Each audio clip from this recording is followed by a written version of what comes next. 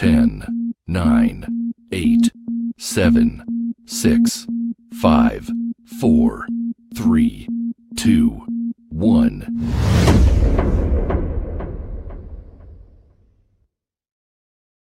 Welcome to the podcast from Doug Ground Up Productions with hosts Lady Miz and Ray. This is a universal platform, and there is nothing off limits. We talk about it all, and we keep it real. This is a no judgment zone, so come as you are. If you are a professional, entertainer, author, comedian, entrepreneur, or just someone who wants to get something off their chest, well, let your voice be heard here on From the Ground Up Productions. Sponsorship and other opportunities are available from the Ground Up Productions. Turning nothing into something. There's only one way to go from here.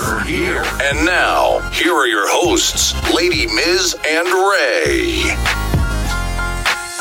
Yes. We in the building. How y'all doing? Happy Monday. You are tuned in to From the Ground Up Productions, and there is only one way to go from here. Good evening, ladies and gentlemen. How y'all doing out there? It's Monday, right? Because I want to make sure. Juneteenth. No, yeah, that's right. Okay, the Exervers Day, yes. So for those who do not know, if you're tuned in for the first time, From the Ground Up Productions is a podcast where we interview different people such as indie artists, entrepreneurs, legends, comedians, all of the above. We love to shine the spotlight on them.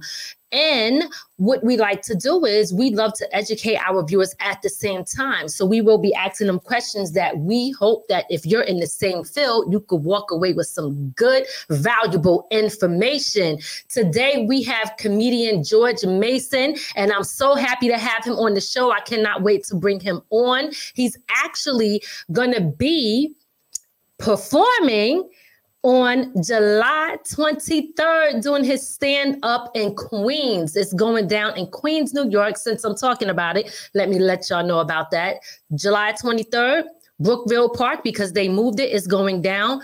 The platform is what they call it now. July 23rd. It is going down, and I'm going to be hosting that with Chucky Chuck. We're going to have DJ Red Alert is going to be setting it off, and Melissa Morgan is going to be doing all her hit songs, and we got so many other great people such as T-Ski Valley. You already know George Mason, who we're about to talk to, Pound Cake, Poppy Fortune, the Clientele Brothers, Mikey D, Sedana Got a Sound. I mean, there's going to be so many great talented people, so y'all do not want to miss this.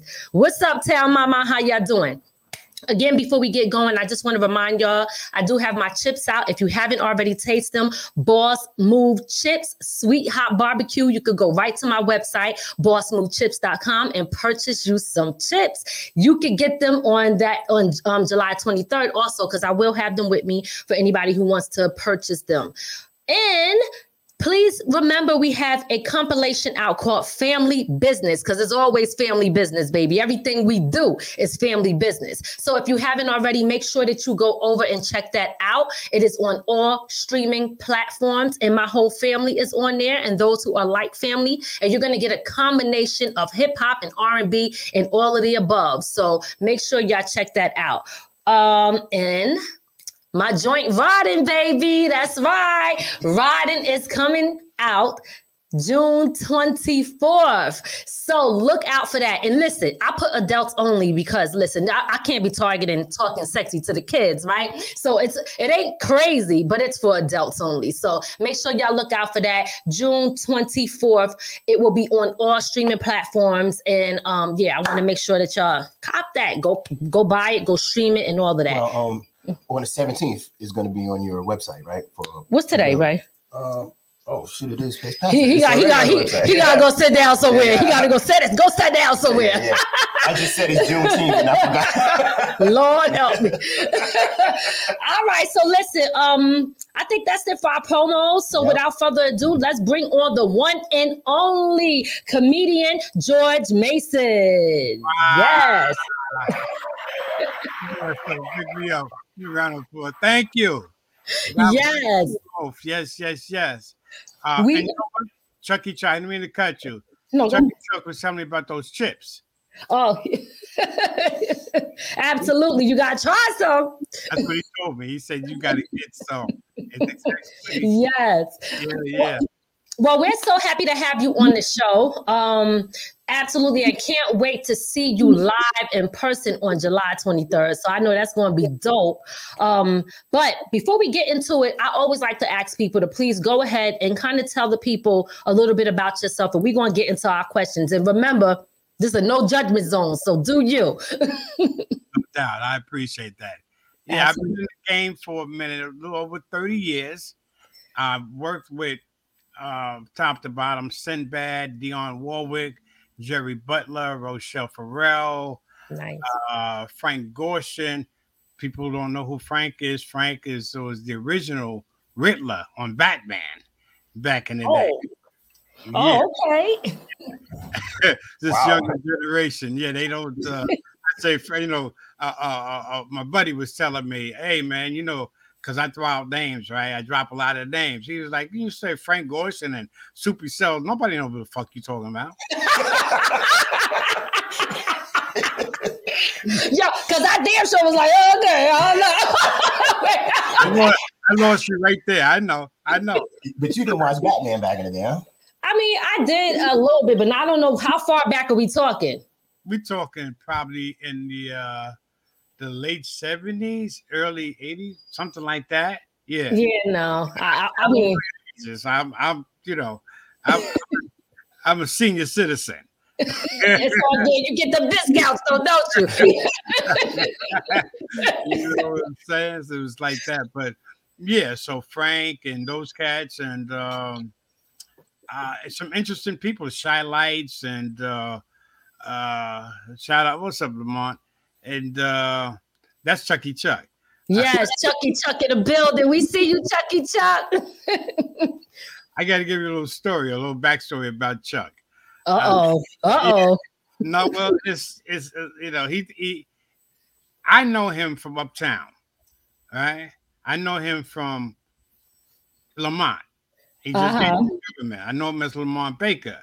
And now when I came to Springfield Day, because I did Springfield Day last year, and I didn't know Chucky Chuck. I didn't know, that was his, his rap handle, and that he was, with the Rap-O-Matic 5, that he's the man. Right.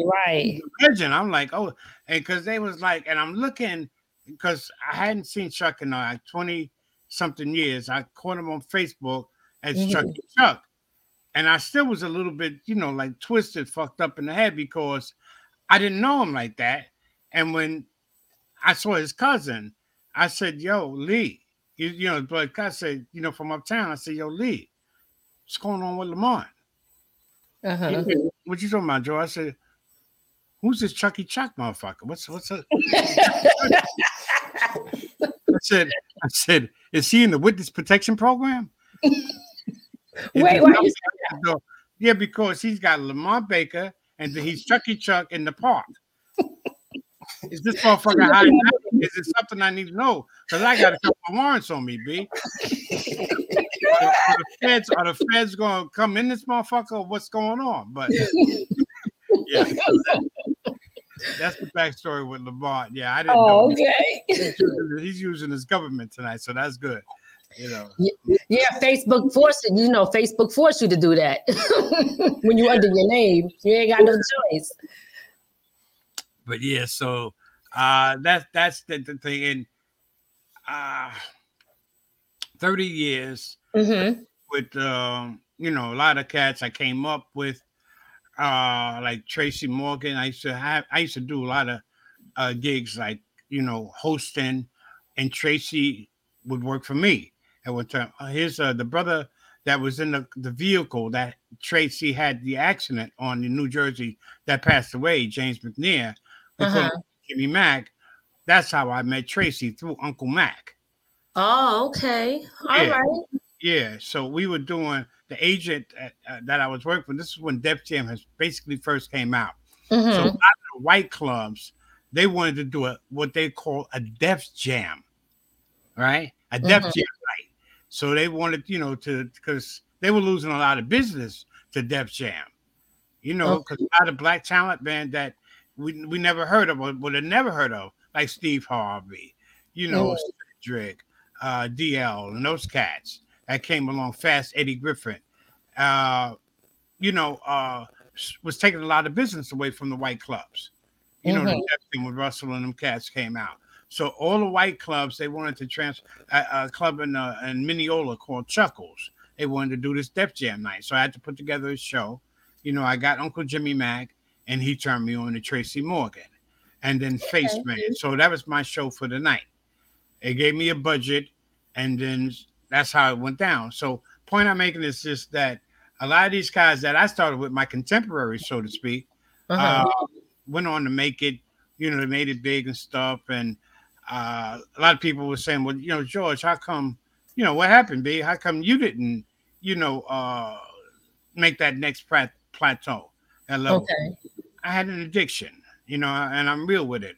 I'll fess up to it. You know, I did cocaine, sniffed cocaine. I smoked crack. You know, I even drank crack. Drink crack? Well, what this? Wait, you know they used to call sniffing. I'm just saying. I drank. No, but seriously, how do you drink crack? Because I'm confused. Okay. If you never got you don't know. It's like if you have powder cocaine and you want to, you know, cook it up and make it come back to a rock form, you know, base. You call it crack or whatever, but it's base. Okay. It's the process that you do, you cook it. Okay. And if you don't know what you're doing, you lose the whole work. You lose everything that you got. Right. If I got like an 8-ball, which is 3.5 grams of cocaine, and I'm trying to cook that shit up, and I fuck it up, yo, that's it. I drank it. I said, fuck it. You know. He said, I can't say no. I got a couple of ice cubes. Put some sugar in it. Wait, let me just stop you right here. First of all, I mean, if this is all, you know, you're being honest and you're being real, I want to commend you for that, for not even, you know, being afraid to speak your truth, you know. But also, you know, so that's on that side of things, like being honest, keeping it real, because somebody needs to hear that. But you're still out here doing your thing and, you know, on the stage, doing what you love and living your passion. I think that right there is so important. Now, on the flip side, I'm going to jump into your lane a little bit now. On the comedian side, you know, when I first opened up the show, I tell people, hey, you know, we're going to interview people. We're going to get valuable information. And you dropping bombs like this, you got the workers up like this is how you make the shit. Don't lose that. I'm trying to think what we teaching the people today. but you know what brother Chucky Lamar was talking about. You know, he hired me at the Cotton Club. I opened up, you know, what he produced with Phyllis Yvonne Stickney and we had tremendous people coming through there. Ozzy Davis, Ruby D, Jim Brown walked through the doors one night, man. I was like, whoa. You know, I played football in high school, and when I saw Mr. Jim Brown coming through, I was like, oh. But they came for Phyllis. You know, Phyllis Stickney. She had that appeal, and she's a great actress, a tremendous comedian as well. And so she brought people every Thursday night. But that's where I know Lamont from. But yeah, I drank that crack, that you know, and I drank it, and you know what? I always like now we're in a whole new age with the internet and everything with Siri. I said, man, if I had Siri back then, I could have just asked Siri, find me somebody that can cook cocaine into crack.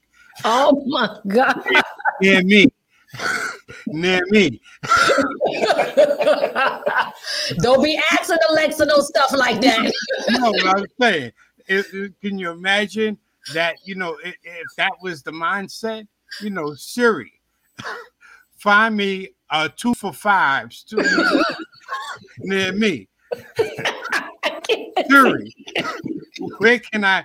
It goes on and on. You get the picture. Yes, we got it. We got it. Oh my God. Now it's funny, but again, I want to commend you for first of all, let me ask you this: how did you come up out of that situation? Mind over matter. Honestly, it's like some people can, will need AA to go to meetings and stuff like that. My thing was that I just once I saw bottom, once I saw rock bottom, because I used to, like I was working for me 46 weeks out of the year, and I'm a good writer, but I was partying. It was accessible. It was there. The females, they got off into that, and then doing the comedy in the business. Did some TV stuff, and it's an aphrodisiac. I go on the road, and girls just it was party. Coke. They love coke. They love the mollies. They love the ecstasy. So, and I was having fun basically, and people were like, "Yo, I see that your boy making it, your boy doing it," and I thought I had made it. I didn't know because I was delusional. Put it like that, because I was working with everybody and for everybody. Okay, and then I thought I could walk into a crack spot and get crack on credit. I had made it. Wow. Yeah. Okay. Crack spot. And they want me to do a routine. Yo, what up, G? Yo, baby. I'm like, oh shit. Wow. So let me ask you this: as far as getting started, when did you hit that stage for the very first time as a comedian? What was the first time you went out on that stage? First time was at Dangerfields. They used to do they would say 9:00. You'd be there on Sundays, and you would get up there until around 1:30, like late night, like when a few people in the audience, if that. But the first time I did was Dangerfields, and that was a well-established club in the '60s on the east side in New York City.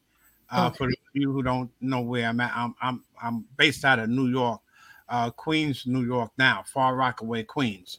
So I would at that time I was living uptown. I was living on 123rd Manhattan Avenue, right across.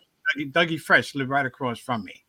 Oh, okay. Yeah, we had and Lamont was always Chucky Chuck was there was a club right next door to Chucky's Brownstone called Perks, which is still there, and it was a beautiful club, an old time Harlem spot. But yeah, so I was uptown at that time, and so I went to the Dangerfields, and you had to wait. You had to pay your dues, basically. And Sunday, they used to have what they call lottery systems back there.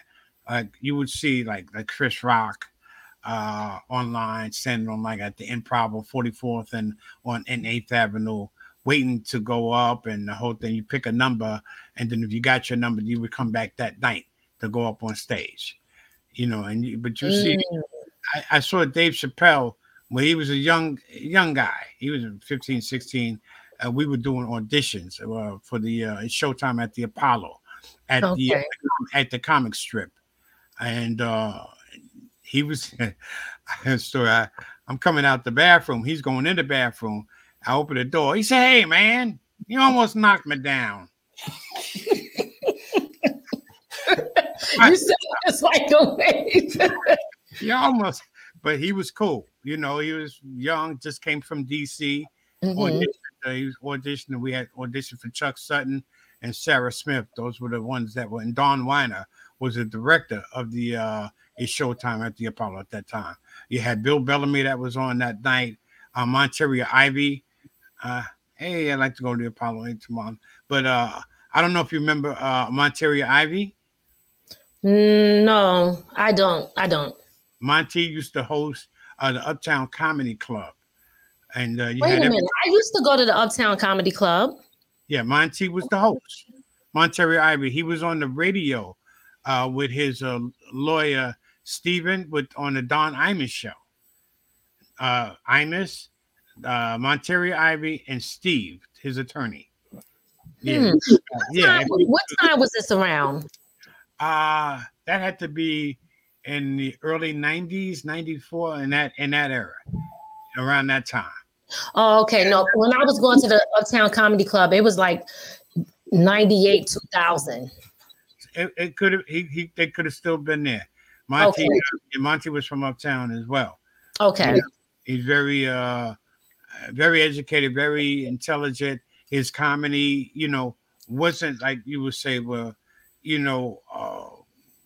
stereotypical. What would you would associate with at that time? Coming from the Uptown Comedy Club, because basically a lot of the guys, man, they kind of fell into a rut where they were kind of basically doing the same thing. Mm-hmm. If you go to a comedy club, you want to see the comedians perform. A lot of times, like now with this cancel culture, it's difficult, for a comic to be an insult comedian. I'm glad you brought that up because I wanted to talk to you about that. As far as finding out, how do you feel about two things? One, cancel, the cancel culture now. And do you feel like it restricts you from being able to speak and to be yourself? Are you hesitant to speak on certain things because of it? To be honest with you, for me, no. But you have to have that in the back of your head. So you have to be on point. You have to be on guard because you had superstars. You got Dave Chappelle is just tackled. And what up, Poncho? Hey, baby. And you got superstars. Mm-hmm. And look at what happened with Rock. You have a superstar slapping a superstar.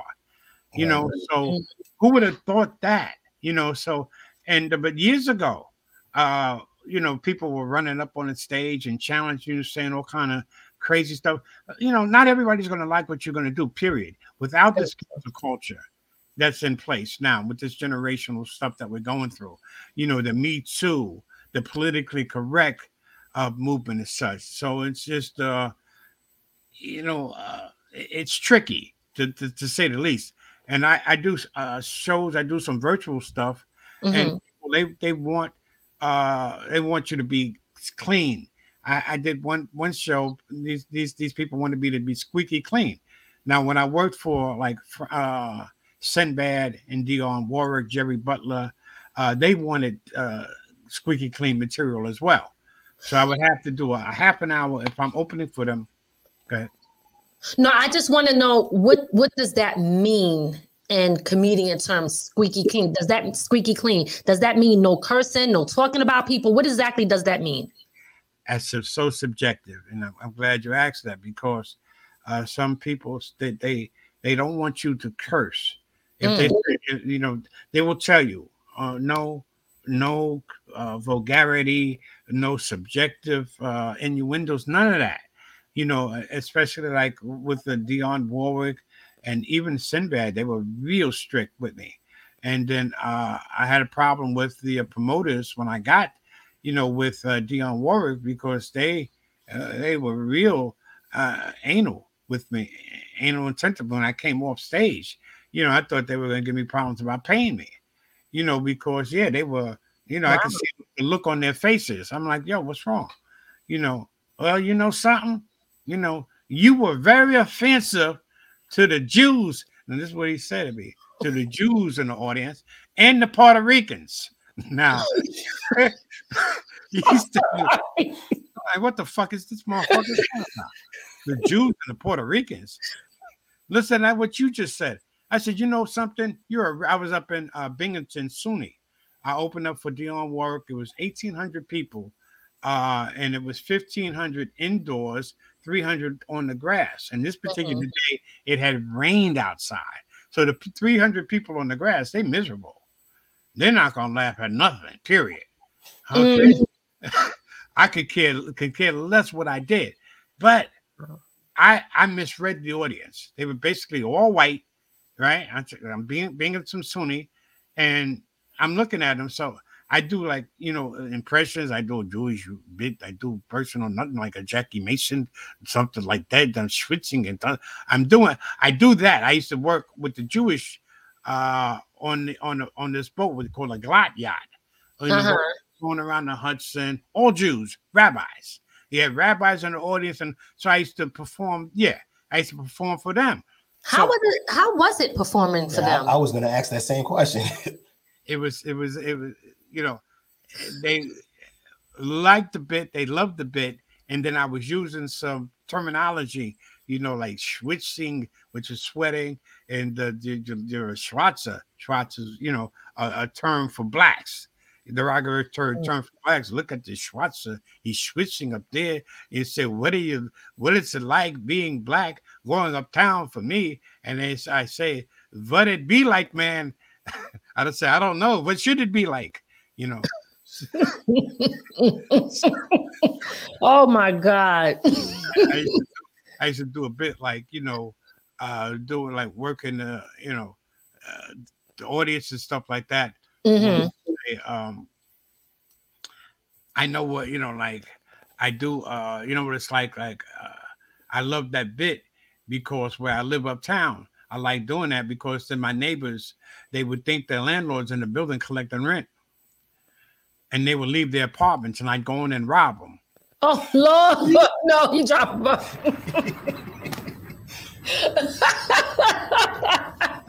Hey, this was a long time ago. Don't use this against him. That's what I'm saying. So you know what? I did that bit. I came out and I did the Yiddish bit up front. I seen all white, and I just got through coming off the boat and stuff. So I'm not realizing that there's no Jews in the audience. I'm in redneck county. I'm in, they don't want to see a Jew up there either.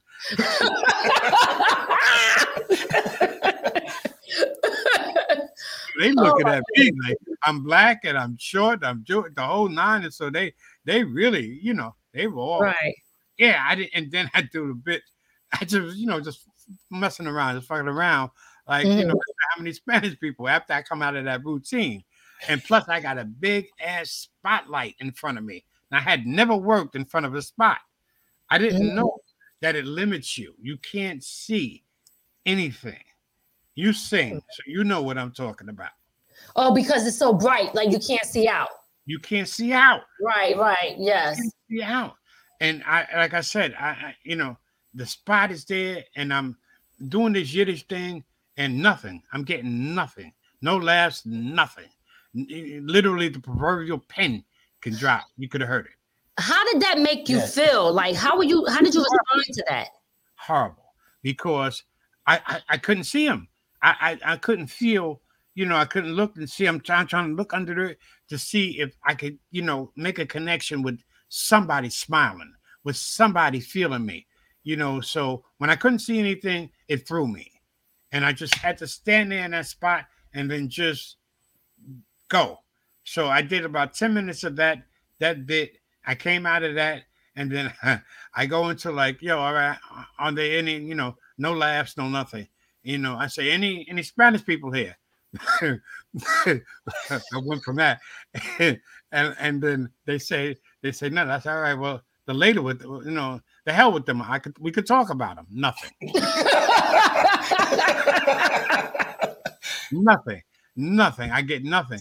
So they're still, that's, and I said, well, okay. I said, what is it with the Dominicans? And they clothes, the colors when they dress to go out. What were they, born colorblind? Oh my God. What do they do? Get dressed in the dark? Oh Lord. Do the words color coordinated mean anything to these people? Normally, and that was like the old Dominicans now is sharp. You see the Dominicans now, they dress better than, putting it together, right? They doing their thing. Back in the day, when you see a Dominican, it looks like he going to a festival. That's back in the day stuff. But now that's some old shit. But yeah, so that's what this dude was talking about. Okay. And then I worked all Spanish rooms. I worked the black rooms. They call it Chitlin Circuit. So I've been around. I paid my dues in that vein, and you know, so when he said you said something about the Jews, and very offensive to the Jews and the Puerto Ricans. I ain't said nothing about no Puerto Ricans. You know, to do a joke. You know, what's the definition of a Cuban? You know it? It's a Puerto Rican with a job. What is it? A Puerto Rican with a job. Oh my Lord, I can't take it. Listen, people don't write to me. This is the Lady Miss and Ray stuff. Hey, the words of this show is not the what's the saying? What's up, Sedan? The goddess, how we see you.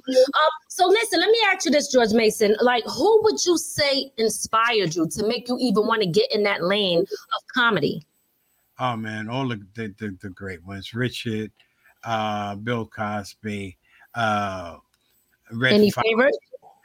All of them were you know, they have their different, you know, Godfrey Cambridge. You listen to them, it's an old cat, and the writings and stuff, the style is like early Pryor. If you looked at Pryor was trying to be Bill Cosby when he first came on the scene. Really? Yeah, he didn't know who he was. He didn't have his identity, didn't have his voice yet. So he was trying to style himself and pattern himself after Bill Cosby. You watch the early tapes and appearances of Richard Pryor, you think you're looking at Bill Cosby. You know, it's funny you say that because now, you know, speaking of, you know, them wanting you to be squeaky clean, you know, Bill Cosby was one that did not want anybody really cursing or anything like that. He had a lot of limitations when it comes to comedy. So to hear Richard Pryor wanted to be like him, the total opposite. You know, he cursed his ass off. So it's funny to hear that. How do you feel about Bill Cosby and the situation with him and him being one of those comedians that feel that you shouldn't curse? Well, you know, everybody has their own way of looking at what they do. Okay. And Mr. Cosby was successful at doing what he did the way he did it. And, you know, so you had a lot of like Sinbad came after, tried to pattern himself after Bill as well. Sinbad didn't curse. And, you know, he was a guy that was just, he's funny doing what he did, very animated, you know, the way he did, but his material was along that line, family oriented, like Kevin Hart. Kevin is a family guy, doesn't profanity, anything like that. You know, so you have those guys, man, that have that knack that can pull it off. And Lamont said Richard could sing as well. But yeah, so, but you have the you know, like Cat Williams. Cat is a funny guy. And, you know, I like Dave and I like Earthquake and, you know, the different styling. Like I said, I'm a big fan of Godfrey Cambridge. If you could listen to some of the old Godfrey, very clever stuff, you know, yeah. And, but this, like the thing when you was talking with the cancer culture and you were talking about that squeaky clean thing, I did a virtual show, and these people demanded, they wanted squeaky clean. I mean, and you know, and virtual, you know, and the thing is, I'm seeing people in the boxes. It was a Zoom type thing, and I'm doing my stuff, and you know, I had prepared really hard for this. I worked hard on it, and I really thought I was doing an incredible job, squeaky, and I was clean. I didn't curse. You know, some little innuendos and stuff like that, and the drug stuff. I didn't go too hard with it. When I hit you guys, where I said I drank the crack, and you know, and I didn't do that there, but I think I did something about, you know, getting high, and you know, I do a lot of controversial stuff. Okay. With the Asians and stuff, I talk about how I got stuck up by, you know, coming home from doing a late night set in Soho, you know, actually in Chinatown, and the guy stuck me up was Asian, And when he stuck me, I didn't even know he was sticking me up. He's saying, "It's a rick up. It's a rick up." Brother came on the street. I didn't know what the fuck, because I was drunk. I was fucked up. I was out of it. Mm-hmm. I said, "What?" He said, "Yo, B, motherfucker trying to stick you up." He's telling you to stick up. I gave it up, right? I gave it up. And then I went down to the precinct.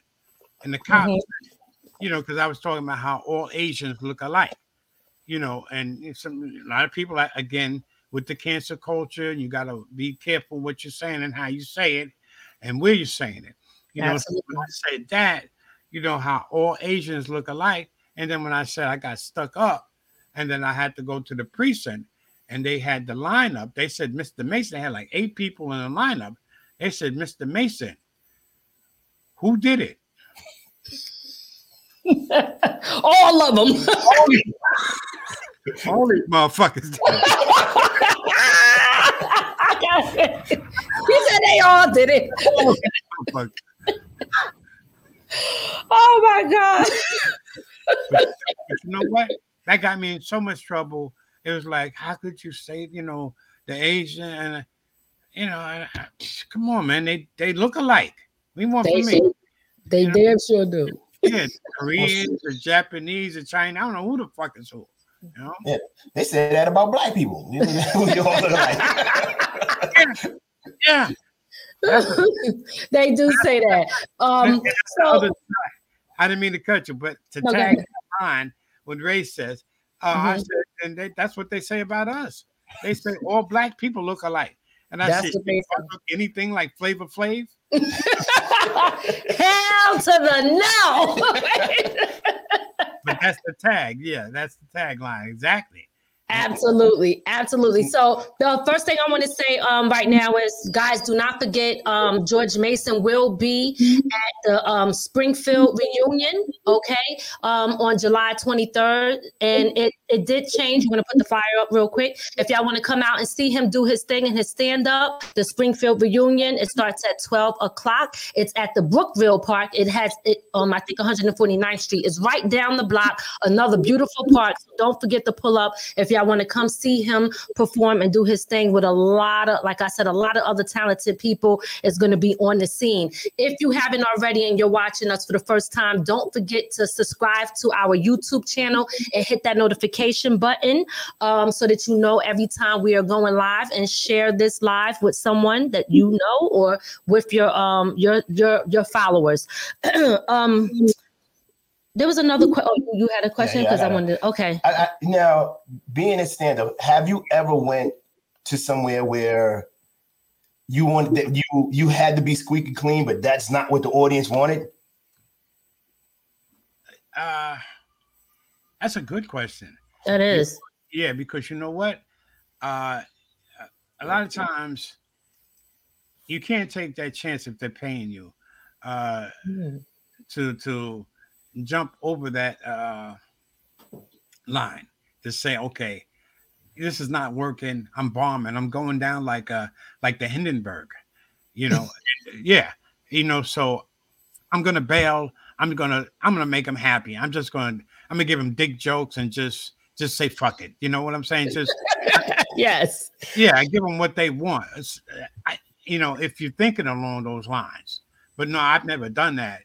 And I never really tried to read the audience, for a squeaky clean audience, to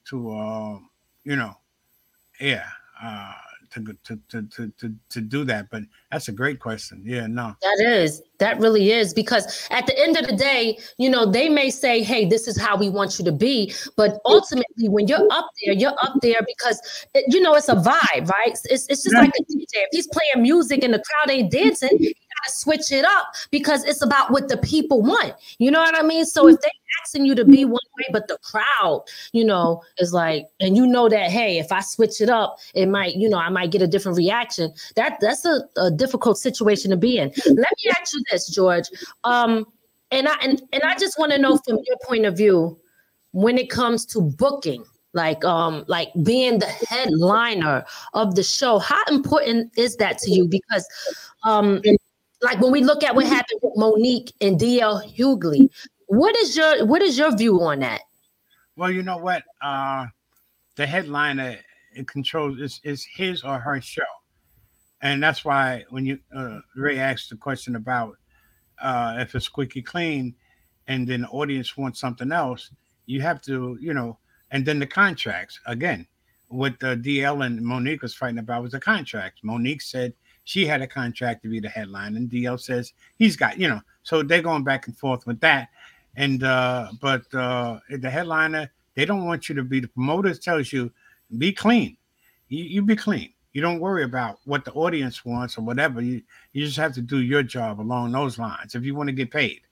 Because they still can. They wire you the money. They can take it out of your account as well. Oh wow! Oh, I didn't know that. Yeah. So they could they control that. So they can cancel that if you haven't touched it, that kind of thing at that point. And you still haven't completed the job. You know what I'm saying? So DL and Monique, it's an interesting thing. I heard she settled for $50 million with Netflix. Yeah, I heard. Hey, so how do you feel? How do you feel about the way Monique responds to certain things? Do you think that she's going overboard, or do you think that she's fighting for her rights as a comedian for which she's worked? Could be a little both. I mean, she's an emotional person, as we know. What she said when she won the Oscar that she deserved it, and I mean, listen, she won it. She should have just humbled herself and then just wait for the next gig, But as again, she's emotional, and you can't sometimes, dictate how a person is going to act or react or what they say. And when they say it, that's what they said, because at that point, how many times we've said things that we would like to take back. Right. Now, would you say that, okay, so I watched her stand up in the beginning, right? So would you say that that's comedy, the things that she was saying? Because I mean, some of them was a little funny, even though if it was me being talked about like that, I probably would feel disrespected. But some of those jokes were funny. Do you think is it a point of going too far when it's your fellow comedian, or is there no holds barred? Yeah, there is a point of going overboard, because they when things are good, they're good, So they all were good friends. They're tight, making money together and doing their thing. And you figure that they all should be happy and then just let it go. Let bygones be bygones. But then egos get in the way sometimes. Again, with that headlining thing, who wants to close? You know what? Look, if I'm making, X amount of dollars and such, and, Ray wants to close the show, Ray can close the show. I'm a do me. I'm okay because, I'm good with, where I'm at, my space and situation. If Ray wants to close, fine. I had that situation once before. This cat, we were up in, I think, Syracuse, someplace, I forget where. And he just wanted to see if he could follow me, and I was the headliner. I was closing the show this particular night, but he wanted to go up. He wanted to close it out. He wanted the headline, see if he could follow me. So it's all right, you got it. I didn't have a problem with that, but it's on the individual as well, Okay. Yeah. So being a headliner and doing comedy is the equivalent of rappers wanting to be the king or queen of the rap, essentially. Essentially, yeah, because you earned your stripes, to get to that plateau. So it's like with Cat Williams and Steve Harvey, they had that New Year's Eve thing where who was the funniest, and I think Cat went up there and was saying that Steve had thought he had fell, he had slipped off, and Steve was I think they did it in Detroit. Detroit is no joke. You perform in Detroit, you gotta be on point. To say the least. But yeah, so Cat, I think challenging Bernie. Well, Bernie Mac. That's the other thing. With the King of Queens, the original Steve Harvey was supposed to headline. He was supposed to close the shows out, but he couldn't follow Bernie. He couldn't follow nobody there. Steve is a great pitch man. God bless him. He made his money. He's a gazillionaire. So I only speak for myself, my opinion, none personal, no hate, no animosity. I never was really impressed with Steve as a comedian. He's a great salesman.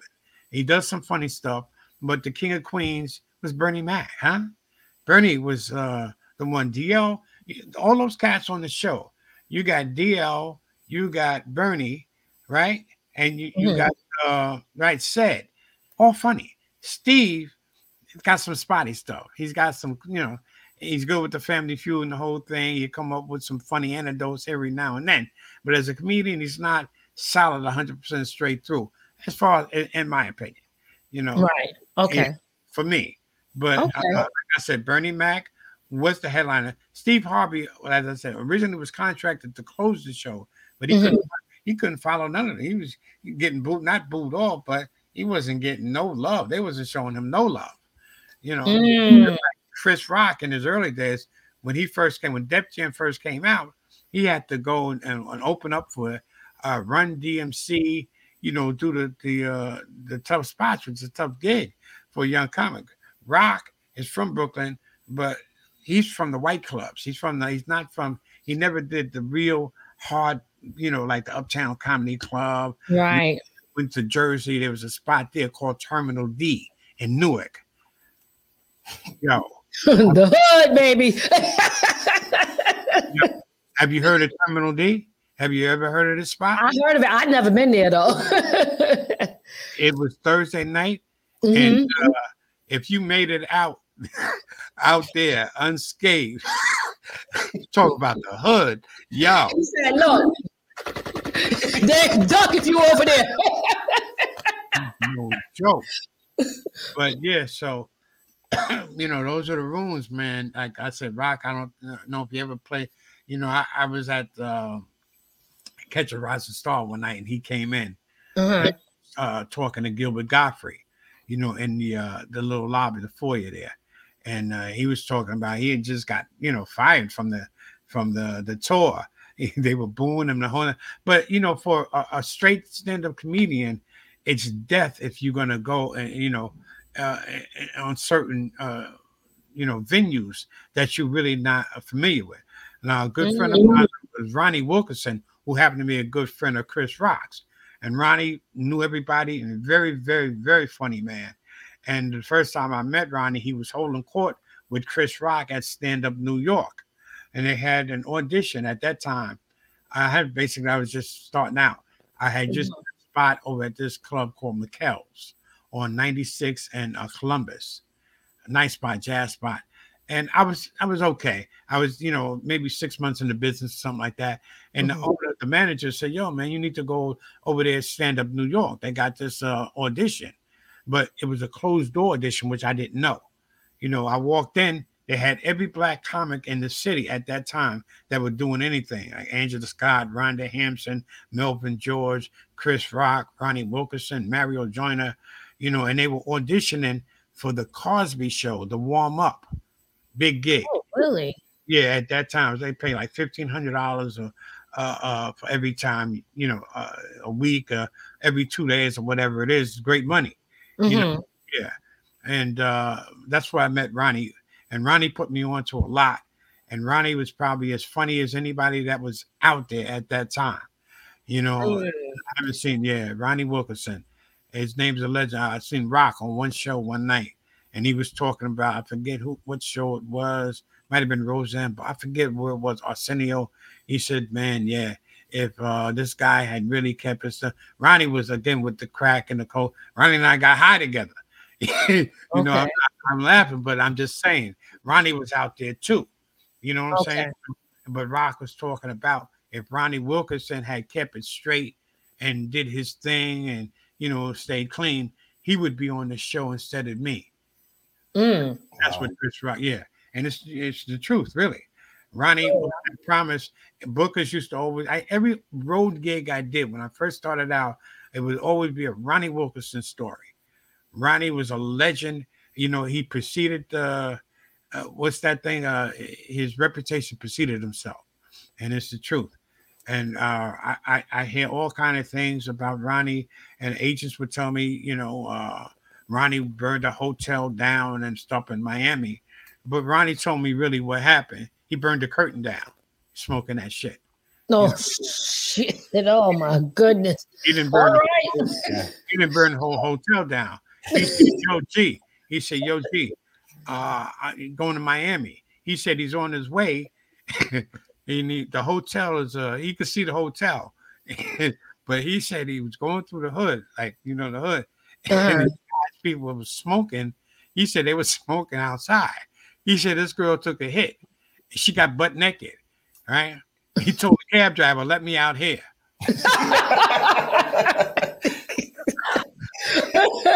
Yeah. No. So we know the rest of that, the way that story went. He didn't even miss the shows. He didn't even do the show. But Ronnie didn't give a fuck. You know, it was just, that was Ronnie. Right. Okay. Yeah, and well, go ahead, I'm sorry. No, it's okay. I just want to ask you, if you could remember your best and what you think was your worst show, where were you at and what happened? My best gig was Sinbad. My third time out with Sinbad. First show I did with him was 2,000 seats at the Palace Theater in New Haven, Connecticut. Okay. The show I did with him was at the Paramount and Springfield, Mass, 2,500 seats.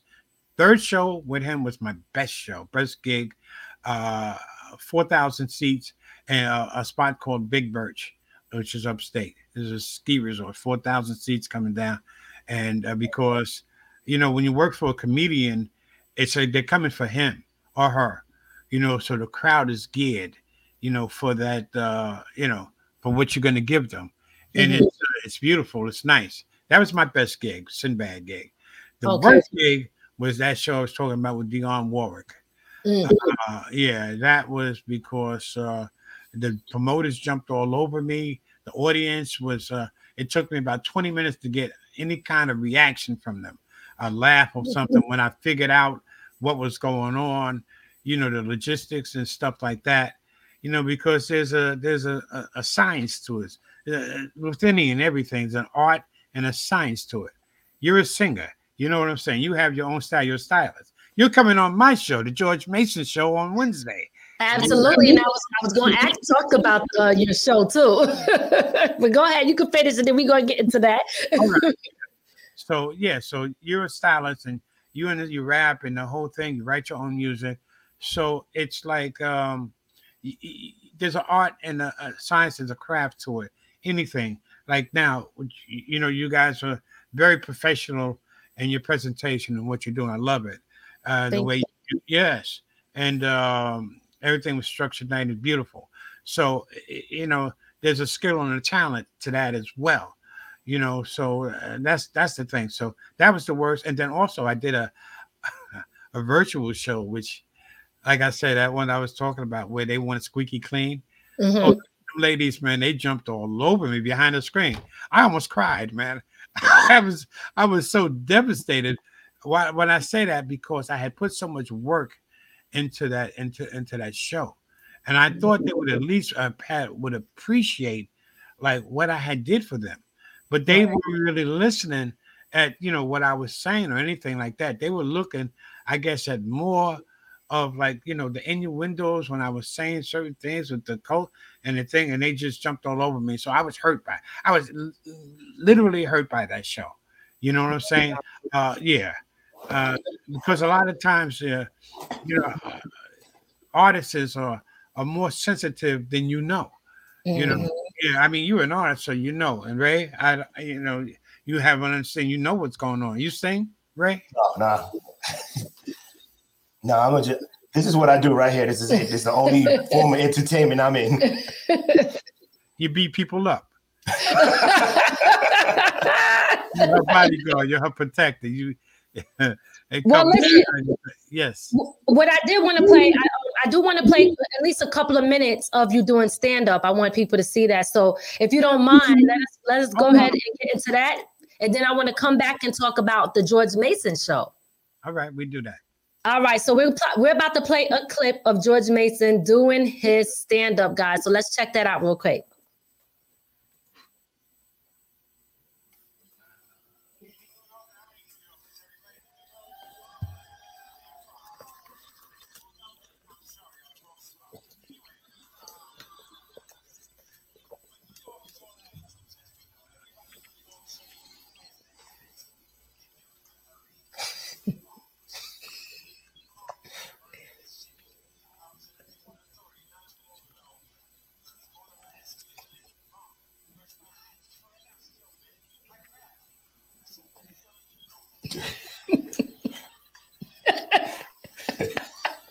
That's all.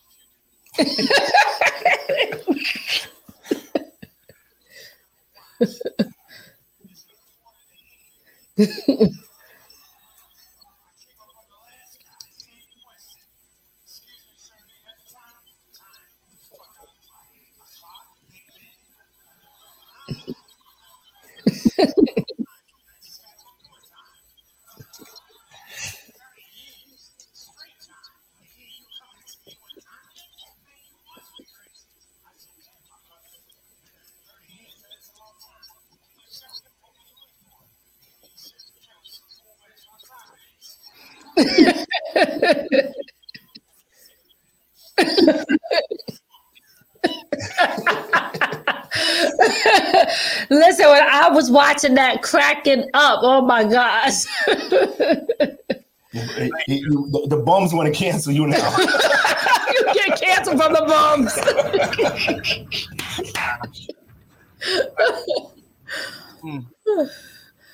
That was good, though. I appreciate that. Thank you.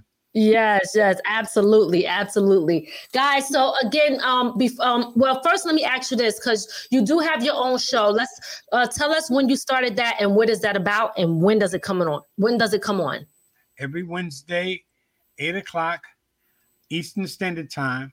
On it streams live through Facebook, and I've been doing it roughly a year now. And from Springfield Day, I met Marvelous Money Marv. He was there, and he liked what he saw. And hey, man, he called me up and said, like, you want to, put me on. So that's the history behind that on that show. And we're coming right along, man. So far, I said, knock on wood, so good.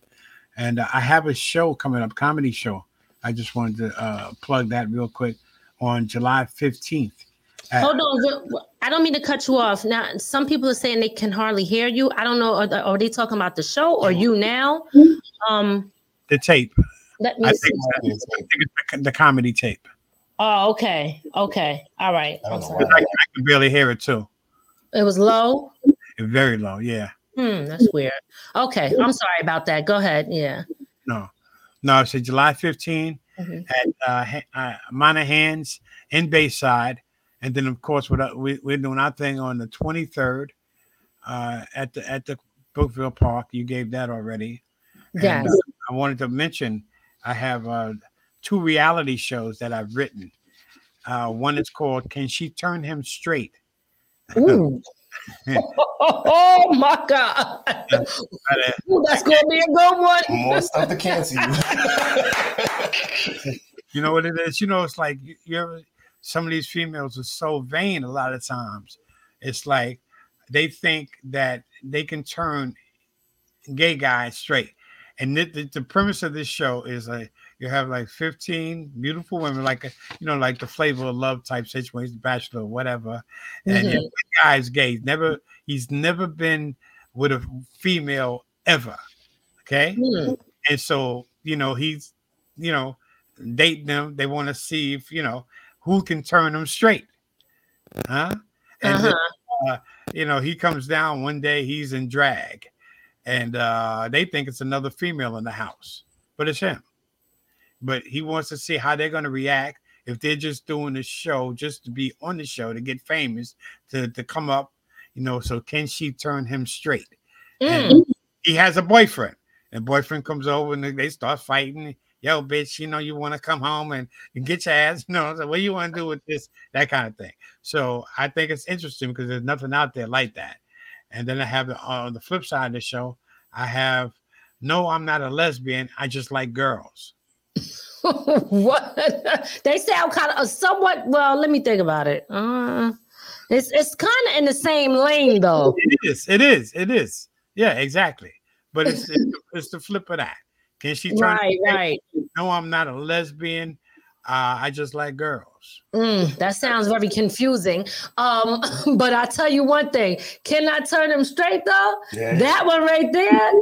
That one sounds real good. So you're gonna have to let us know, because I can see everybody tuning in, watching that. Like, let's see if that's possible.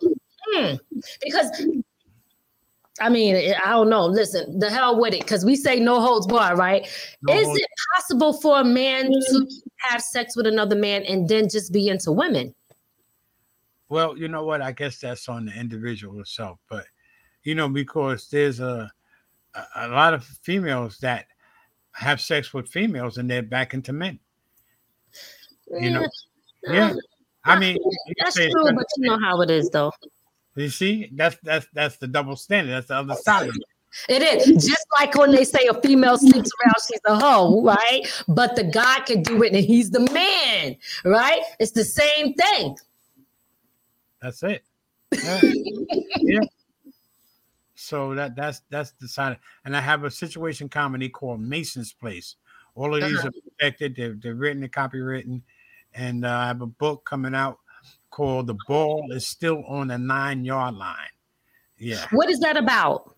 Well, I used to play football, and it's about the incident that happened while I was running for a touchdown, and it transformed me. It changed. It was life-changing, and the ball popped out on the 9-yard line, and up until that point, I was, the man, if you want to call it that.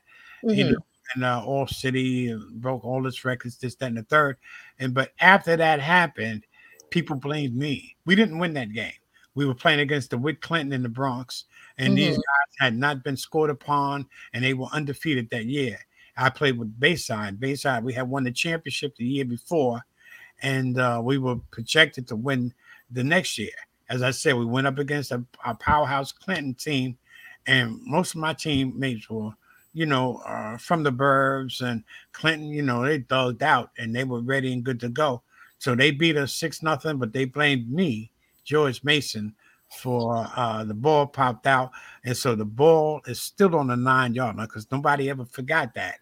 And so that's my mentality. I take the good with the bitter with the sweet, the good with the bad. So when things are good, I just count my blessings and say, thank you, God. And if they're when they're bad, I just listen. Just there's always another day. You feel me? And so when people are riding that coattail or like you great and all that, I appreciate that. But it means nothing to me, and I'll tell you that. So that's the ball is still on the 9-yard line. So when will that be out? When can people get that?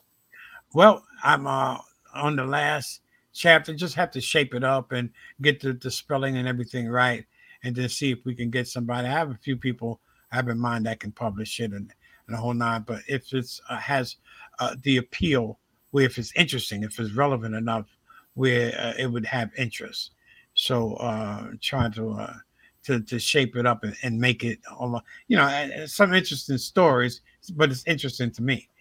Yes, absolutely. Then you got to, listen, I believe that you got to know your target audience, the people who would be interested in something like that, because there's something for everybody. You know what I mean? So that's in the sport lane too, but I'm sure you got some great stories in there. So I can't wait. Keep us posted and let us know when that book is dropping.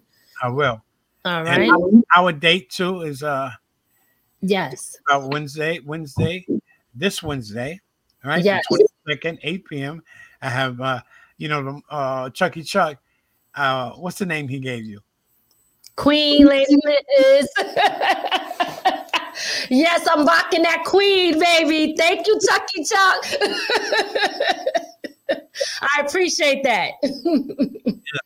So we have the Queen Lady Miz, the stylist, and a whole, so that I'm excited. I'm looking forward to that. Me too. Yeah. So that's what I wanted to thank you guys, man, for having me and for some of the questions, man. You hit me with a bolo, Ray. You doubled me over with that one, which was good though. Yes. Well, I'm glad. Is there anything that we didn't ask you that you want people to know? Well, you basically covered, the from the spectrum A to Z. Anything else, you guys? Ray, I'm scared of you. That's the silent assassin right there. I will say y'all got the hardest job ever, because you got to make people laugh even when they don't want to. Mm-hmm. Yeah, and like you were talking with the cancer culture where people are running up and but they've been doing, as I said, they were doing that for years. And I'll be honest with you, I used to run people out of the clubs. I'm still in therapy for that. I can't take it. I ran like 3 or 4 families out. I ran one family because, like I said, not everybody's going to like what you do. And sometimes they take it personally. They think you're talking about them. I used to do a subway routine where I talk about how, in the subways are crowded and packed in New York, and you might have a little space on the seat. And then there's a lady about that wide and try to sit in that little space. And I'd give her a look. I'd be like, lady, now you can't sit your big fat ass down in this little space. You know that. I said that. And this guy was like, what are you talking about the fat women for? I looked and he had these 2 sitting next to him. They're bigger than Oprah on her worst day, on her good eating day. Oh my God. We about to get canceled on from the ground up. Stop playing. They were huge. And I didn't realize it. They're right in front of me, but I wasn't targeting them. And he just went off, man. Yeah. What did I, that and fat people? And I'm like, oh my God. Yo, man, what's wrong with you? Why don't you chill? You ain't got to talk about fat people. Woo, he didn't hear the joke, and he did not care. Yeah. Well, again, like Ray said, it is a hard job, but it's also something that is good because laughter is good for the soul. And we need that, especially now, a lot of people are depressed. A lot of people are not happy. So being able to come out and being able to laugh and lighten up, not take things too personal is very much needed. So for me, I love comedy and I definitely can appreciate it. I'm not going to say that I'll be happy if I was the butt of the jokes, but I can respect it, of course. You know what I mean? Understand that it's just art. It's art. It's just like an artist if they rap about something and it's just art. So we totally get it, but keep doing your thing. I'm looking forward to seeing you on July 23rd. I cannot wait to see you in person and to see you do your thing up there on stage. I'm going to be hiding somewhere because you ain't going to talk about me. I'm going to be ducking. I'm not talking about Ray because he'll run up on the stage. He's a Ray. I already see that. Nah, I don't do the Will Smith stuff. No, I can't take it. Well, guys, don't forget every Wednesday, George Mason, he streams live on Facebook. Let's put that up. Make sure you guys follow him and check him out. Go to his Facebook. You can add and you can follow his page. And that's it right there. George Mason, GeorgeMason. Make sure y'all go over and follow him and stay in tune to everything he has going on, from the stand-up to his shows. George Mason, do you be doing stand-up on your show? Like, do you do stuff like that on your show as well? I do. I try out new material just about every week, news items and stuff. Talk about Kaye, how at one point there was only like 3 or 4 people in the news. Shaq, Kaye, and then just Will Smith. I mean, it was just, that was it. And Kaye, listen, he's in love with his wife. He's in love with Kim. There's no question about it. And we don't know what goes on behind closed doors.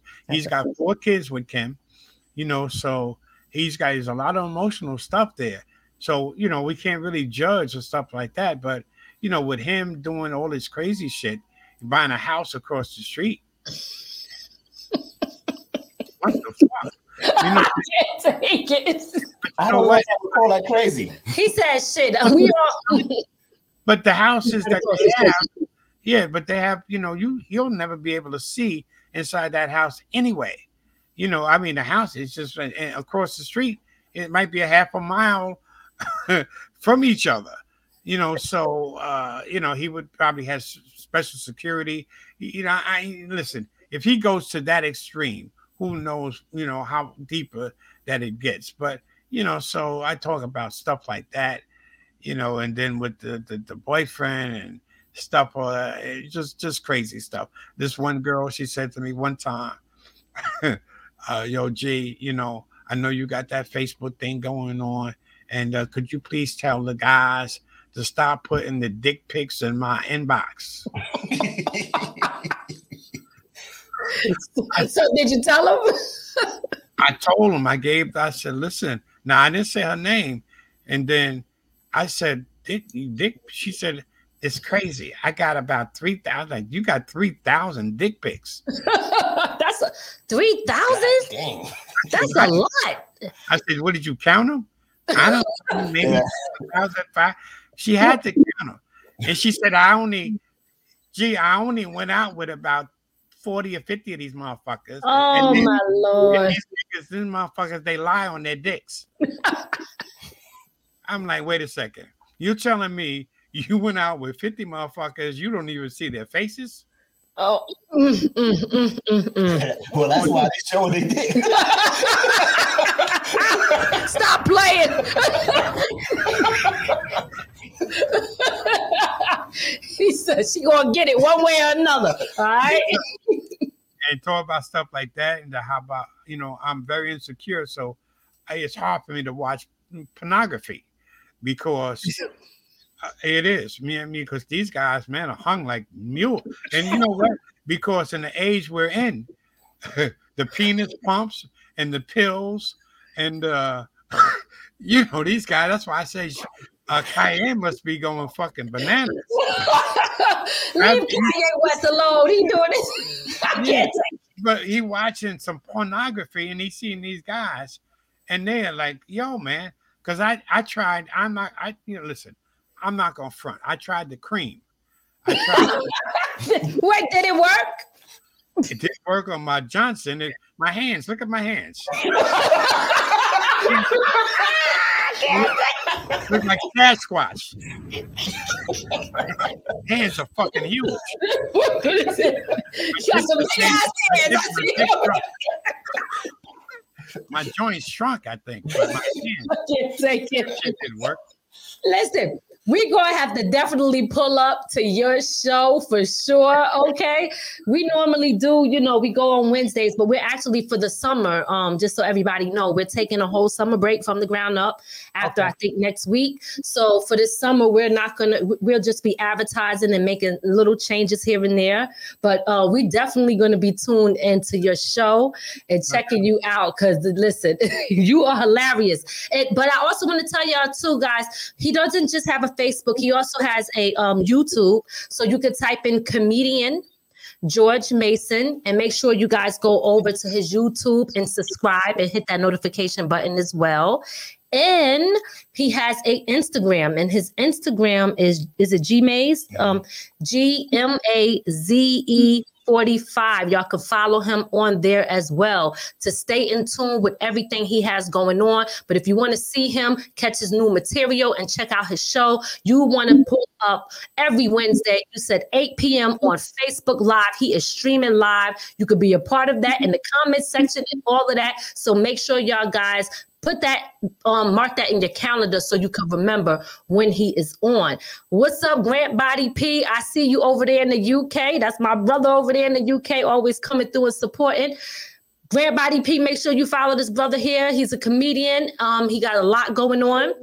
That's his name on Facebook, George Mason, and he has a YouTube. So do not forget to do that.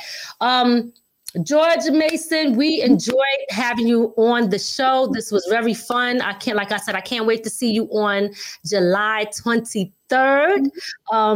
But we're going to get up out of here and I will see you on Wednesday, right?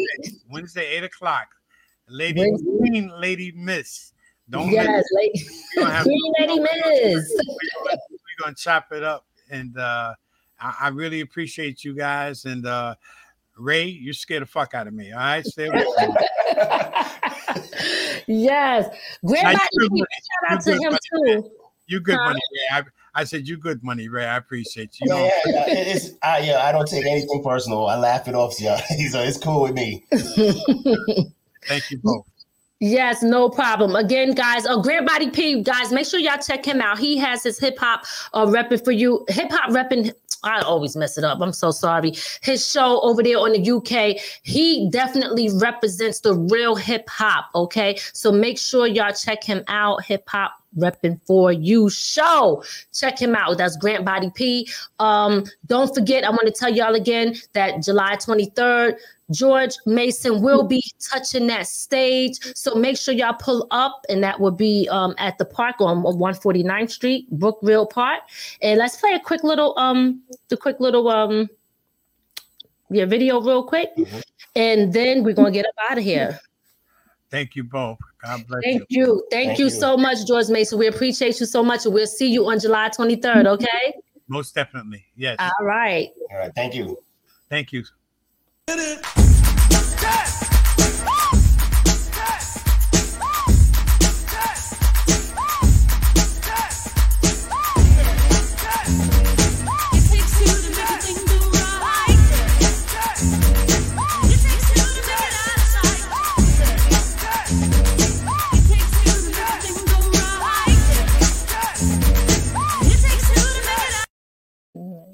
All right, y'all. We up out of here. Make sure y'all come through July 23rd. Yep, good? Yep. All right. We'll see y'all.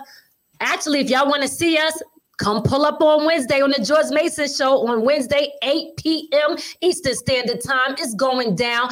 Facebook Live. I'll see y'all then. Peace. Peace out. We hope you enjoyed your time with From the Ground Up Productions. We'll see you next time. Be sure to add our channel to your Roku list and listen to us on all streaming platforms.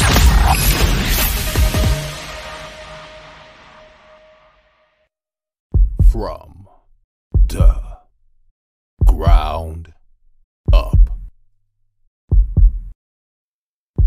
From the ground up. There's only one way to go from here.